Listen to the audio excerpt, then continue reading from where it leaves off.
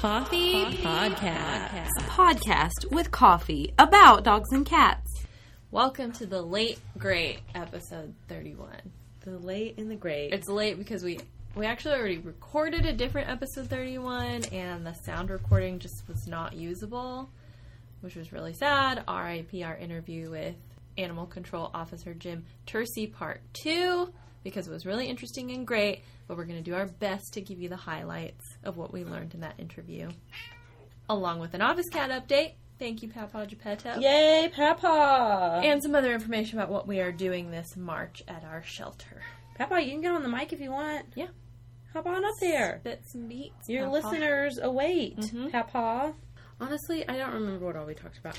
So I remember the very first thing was a listener question about weatherized pets who kind of live or stay outdoors, and what is the minimum requirement to be considered proper care for pets outside. And the most interesting thing I learned that I never thought about was having a doghouse that doesn't face the east or the west, because then in the hot times of year, the sun could be shining directly in that doghouse and overheating it. And I was like, I never really thought about that. That's a good point, because what I also learned that was a big takeaway for me is having your windows down will not decrease the temperature of your car. Yep. That is a myth, because the heat comes from the angle of your front and your back windshields. Yep. So he said if they can, most of the time they'll still point a thermometer at your car, even with the windows down, and it is still in an unsafe zone, which is above 80 degrees and below 40 degrees, y'all. So if it's above 80 outside, or if the temperature in your car reaches above 80 degrees, that's a problem. Yes, and I thought it was really cool that they have a neat gun they can point through the window, and it would tell them the internal temperature.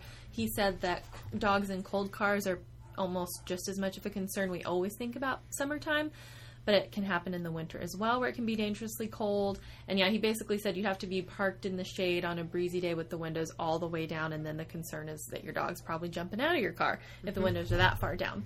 We also asked him about people who see a dog in a car and are concerned. What can they legally do? What should they do? And he said number one thing to think of is try the door before you break open the window, because it may be unlocked. You may not need to break anything, and to always call animal control or the police before you do any of that, to maybe give them the details on the situation so they can tell you maybe how soon they could be there so you don't have to do it yourself, or what the law is about what you can do. Because I'm pretty sure he said if a dog's in there in a car over 5 minutes, period, or if they look like they need immediate help due to medical issues. So I thought that was very interesting that they get a lot of calls about it.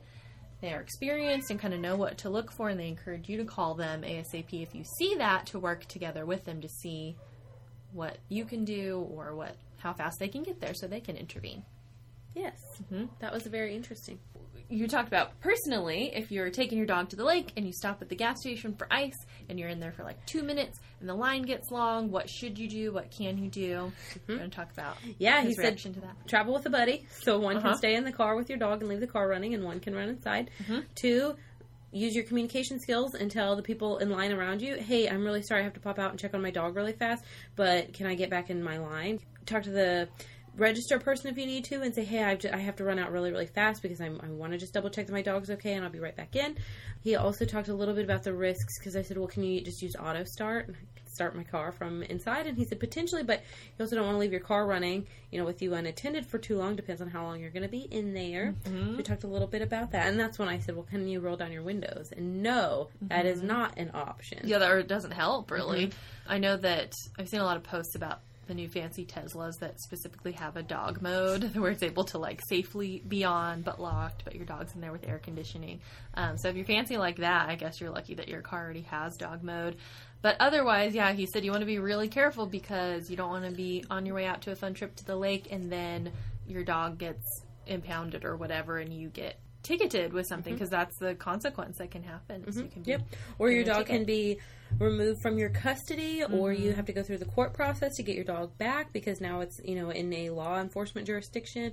So there was a lot of factors that he said it's really just better to plan and prevent. Yep, and we did speak about dogs who are on a court hold for various reasons, and that with 2020 the way things have gone, everything with the court system has kind of been slowed down or taken a little bit longer than usual. But we talked about some of the reasons why a dog might come in, and also about what Animal Control Officer officers are legally allowed to do when they suspect that an animal is being neglected or abused as far as going on somebody's property. And Grace asked if he can cuff people. And he said no. No. But the thing I thought was super fascinating to me, you guys, the morbid questions that come to my mind. We see in Shelter Buddy a lot, and and we see it on our social media sometimes too. If like this dog was surrendered to the shelter, animal control brought in this animal after their owner passed away, and it's really sad. And you're always like, oh, they're so lost without their owner, which is true and very sad. And I was like, okay, well, but Officer Tercey, how do you know that this dog belonged to a person who passed away, and how do you get involved? Does the coroner call you?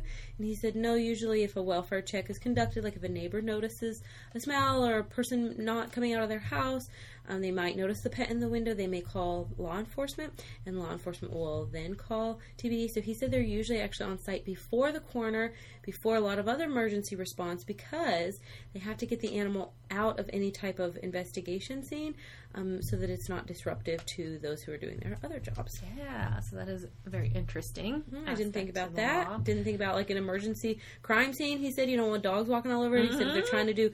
or cats, cats will go anywhere. Yeah, and he was talking about if there's a AMR call to somebody who's having a heart attack, ACO will be called because they don't want the dog to be interrupting the, ambulance who's trying to do, revive a heart attack victim. So that was very interesting. Yes, it was. And we asked him a ton of questions about dog fighting because we really don't know a lot about it. It's possible that we may get some dogs in here that have been involved in that, but we usually don't have any direct details or know about it. And it sounds like there haven't been, I think he said he hasn't directly been involved in any busts, dogfighting busts, but they're always looking for signs of that. Well, he said they hadn't been involved in any prosecutions, that they hadn't been able to prosecute it for whatever reason, but that they are aware that it is happening. Yep. And he said a lot of times it's usually between individuals who are like, hey, I think my dog's pretty bad, and you'll have to put in a taffy noise. I think my dog's pretty bad. Your dog looks pretty bad. Should we fight him and the winner gets $50? And if your dog wins and you're like, dang, my dog's really cool, then you're probably going to do it again to your dog and be like, hey, your dog's even bigger and badder. You want to fight my dog again? So he said that was a big, when we see dogs with a whole bunch of scarring, that is typically... And that there's like 3 levels of dog fighting, and that's kind of like the bottom level, the most unofficial level. Hardest to prosecute because you have no way of proving it. Yep. And then mid-level is just a little bit bigger and probably has more people involved. And then I was kind of blown away, although I shouldn't be. I feel like I'm just naive, that there are these very high level, he said kind of Michael Vick level, where they are airing it on some kind of closed circuit television for people to watch. So they found in like semi-trailers that people have set up movable dogfighting rings so that they can't be tracked down to one location, and people breeding dogs, and lots of money involved. And I'm just like, oh my gosh, how does this happen in the world? But it does. It does. So they kind of know things to look for. He encouraged anyone who has any suspicions, you hear things, you see things anywhere in Topeka, to give them a call because they would love to investigate it and check it out. But he emphasized how careful they have to be with following the law, because if they were to find someone that they could prosecute, it could get thrown out of court if they did anything wrong or went somewhere they weren't allowed to go. And he said that a lot of people imagine or think, if you even think or are pretty sure there's some kind of abuse and neglect going on, you should be able to just storm in there and like take an animal. And he's like, no, we have to follow very strict rules of the law, so we can't always just storm in on somebody's house or backyard or what have you if we think that something's going on. So he said that he has faced many of those dilemmas where he's having to follow the law. Morally it can be kind of difficult because you want to do something else, but it doesn't line up with how they are supposed to do their job. It was interesting. Yeah, it was very interesting. Thanks, Officer Tercey, for all your information. Even though we have to now give it secondhand, that's okay. Yes, I'm sorry. I don't get to hear it directly from your voice, but I'm also going to try to write up a blog post with more details on what he talked to us about. And I hope you all really liked our first interview with him. I'm glad we were able to do that, and hopefully in the coming months, maybe once or twice a year, we can do an animal control officer interview. That'd be very cool. Yes, it would. I have to transition and tell you, so Papa is sitting here and he's facing me, and like many senior kitties, Papa is struggling with some dental issues, but I have now, as weird as it sounds, his breath smells really horrible, but I find it a very comforting smell because I smell it all day long. So if I don't smell Papa's breath, I'm looking for him. And now I'm sitting here and like, it's like, you know, if you have like that blanket you've used since a kid and it's like real sweaty and kind of feet, but you're like, but I have always loved it. Yep. I feel like that about Papa's breath. It's always in my space. Mm-hmm. So if it's not, where is this pungent odor at? I miss it. I miss your office cat. So thank you for breathing on me, Papa, with your horrible, stinky breath. Yes. We're working on it. So, office cat update. Office cat update. Papa, the ancient office cat, is still with us. Grace has a new item to help care for him. Mm-hmm. She's got 2 of them on her desk right now, actually. So we thought that Papa potentially had an upper respiratory infection. When I say we, I mean all of us, because we have a veterinarian, so our process is to put in vet checks and have her come look. And because he's just always got boogers in one nostril, just one nostril. It's like a snot bubble perpetually there. And she was looking at it. I don't know if you've all seen Papa. He's only got one eye. And she's thinking perhaps there is a mucus buildup in the tear duct of the missing eye, and it is draining down through his nostril that is right underneath that eye.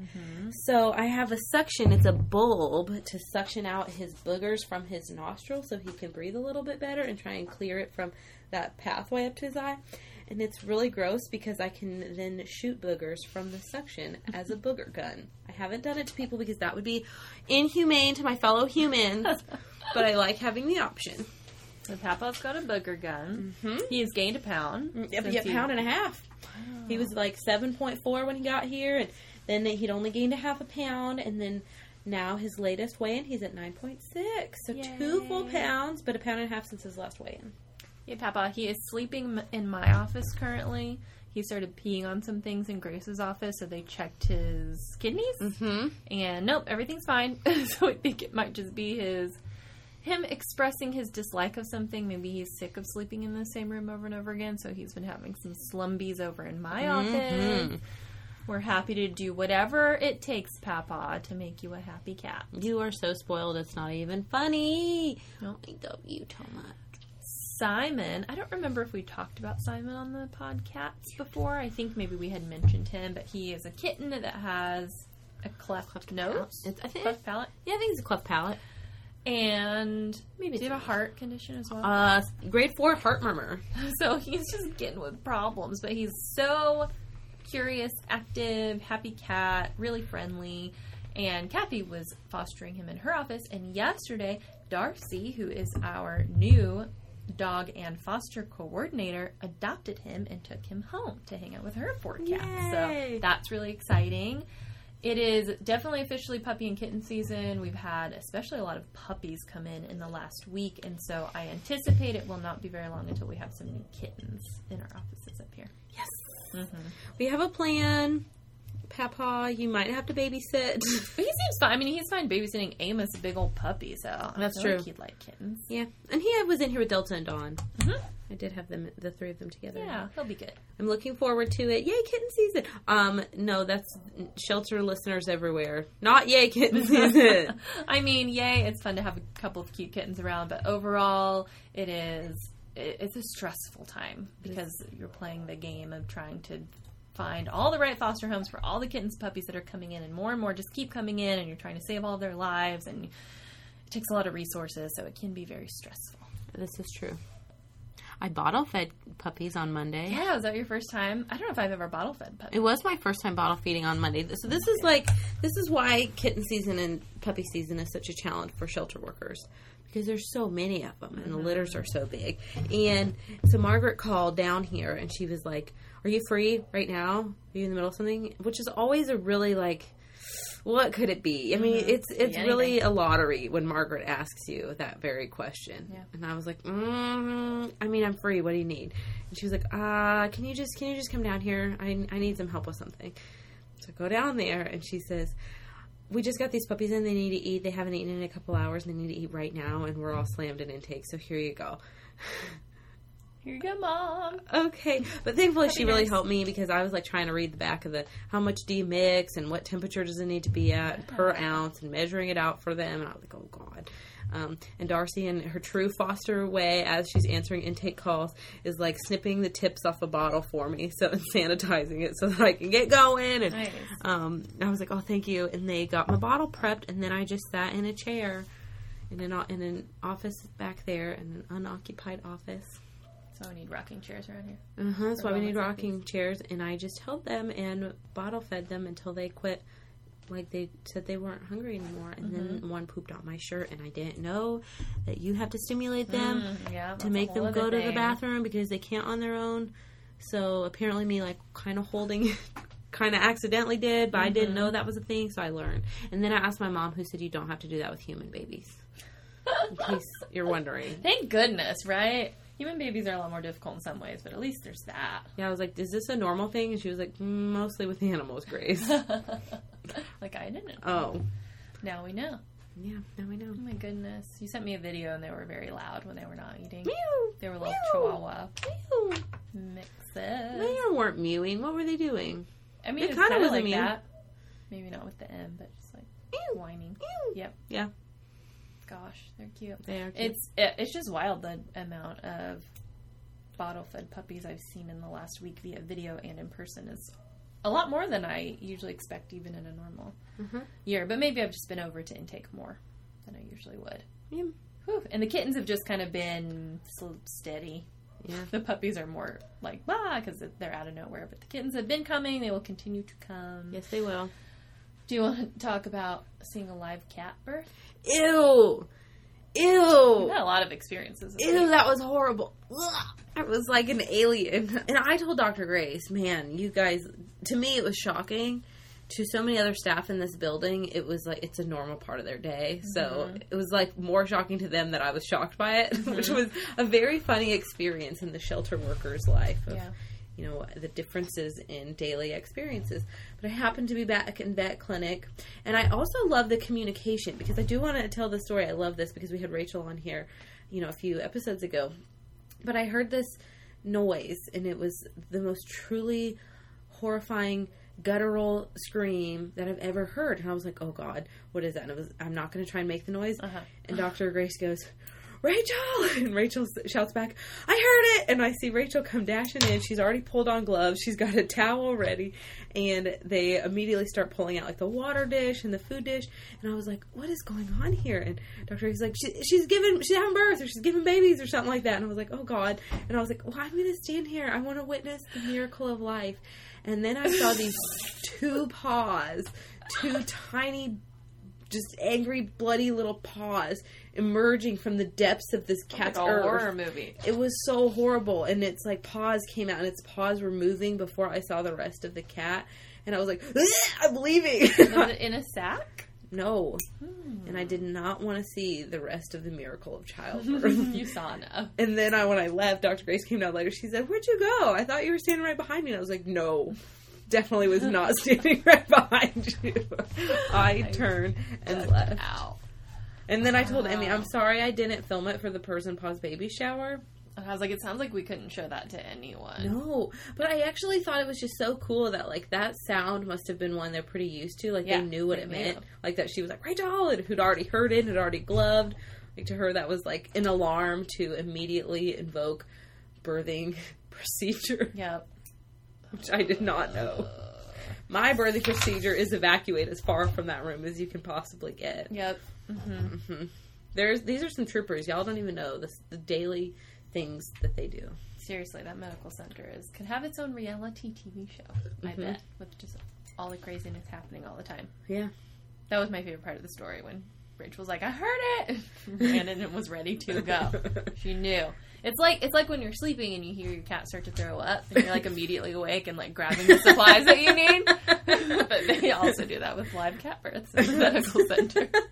Like reaction, you're like ready to go immediately. Yeah, you know what that exact noise means. You know what mess is coming. Wow. I can't say that I'm jealous of that experience. I have not had that experience, and I think I'm okay with it. But. Wish I hadn't, but actually I'm not. I wish that I had more guts to wash the guts. If there's any, like, I know especially dog fosters, there's dog fosters out there who have taken pregnant moms into foster care and they've had their babies. Like, write into us your experience of what that was like if you were there. I'd love to hear it. You know what? Here was a little known fact that I learned about dog moms that I've seen in our shelter, that we usually give them a kiddie pool so that they can nest. Yeah, I remember learning that from Margaret. Yeah, obviously it's well sanitized pool. Yes, it's it's not filled with water. It's usually got like a blanket or a towel or something on there, but so that she has something to lean against if she needs to contort. Yep. And then she feels a little bit of security around her because there's a protective barrier. Yeah. And then once the puppies come out, they're like blind, squirmy things that are just moving all around, and that pool will just keep bringing them back to mom if they wiggle away.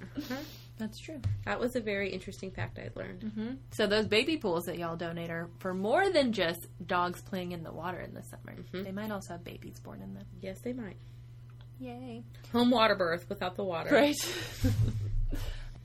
Thank you guys for listening. Sorry this episode's a bit late this week, but we plan to be back on schedule next week, and we'll be interviewing Margaret Price, almost everyone's favorite person, and talk a bit more about the No Place Like Home Challenge and all the things we're doing in March. So looking forward to that. In the meantime, never forget, we're all in this together.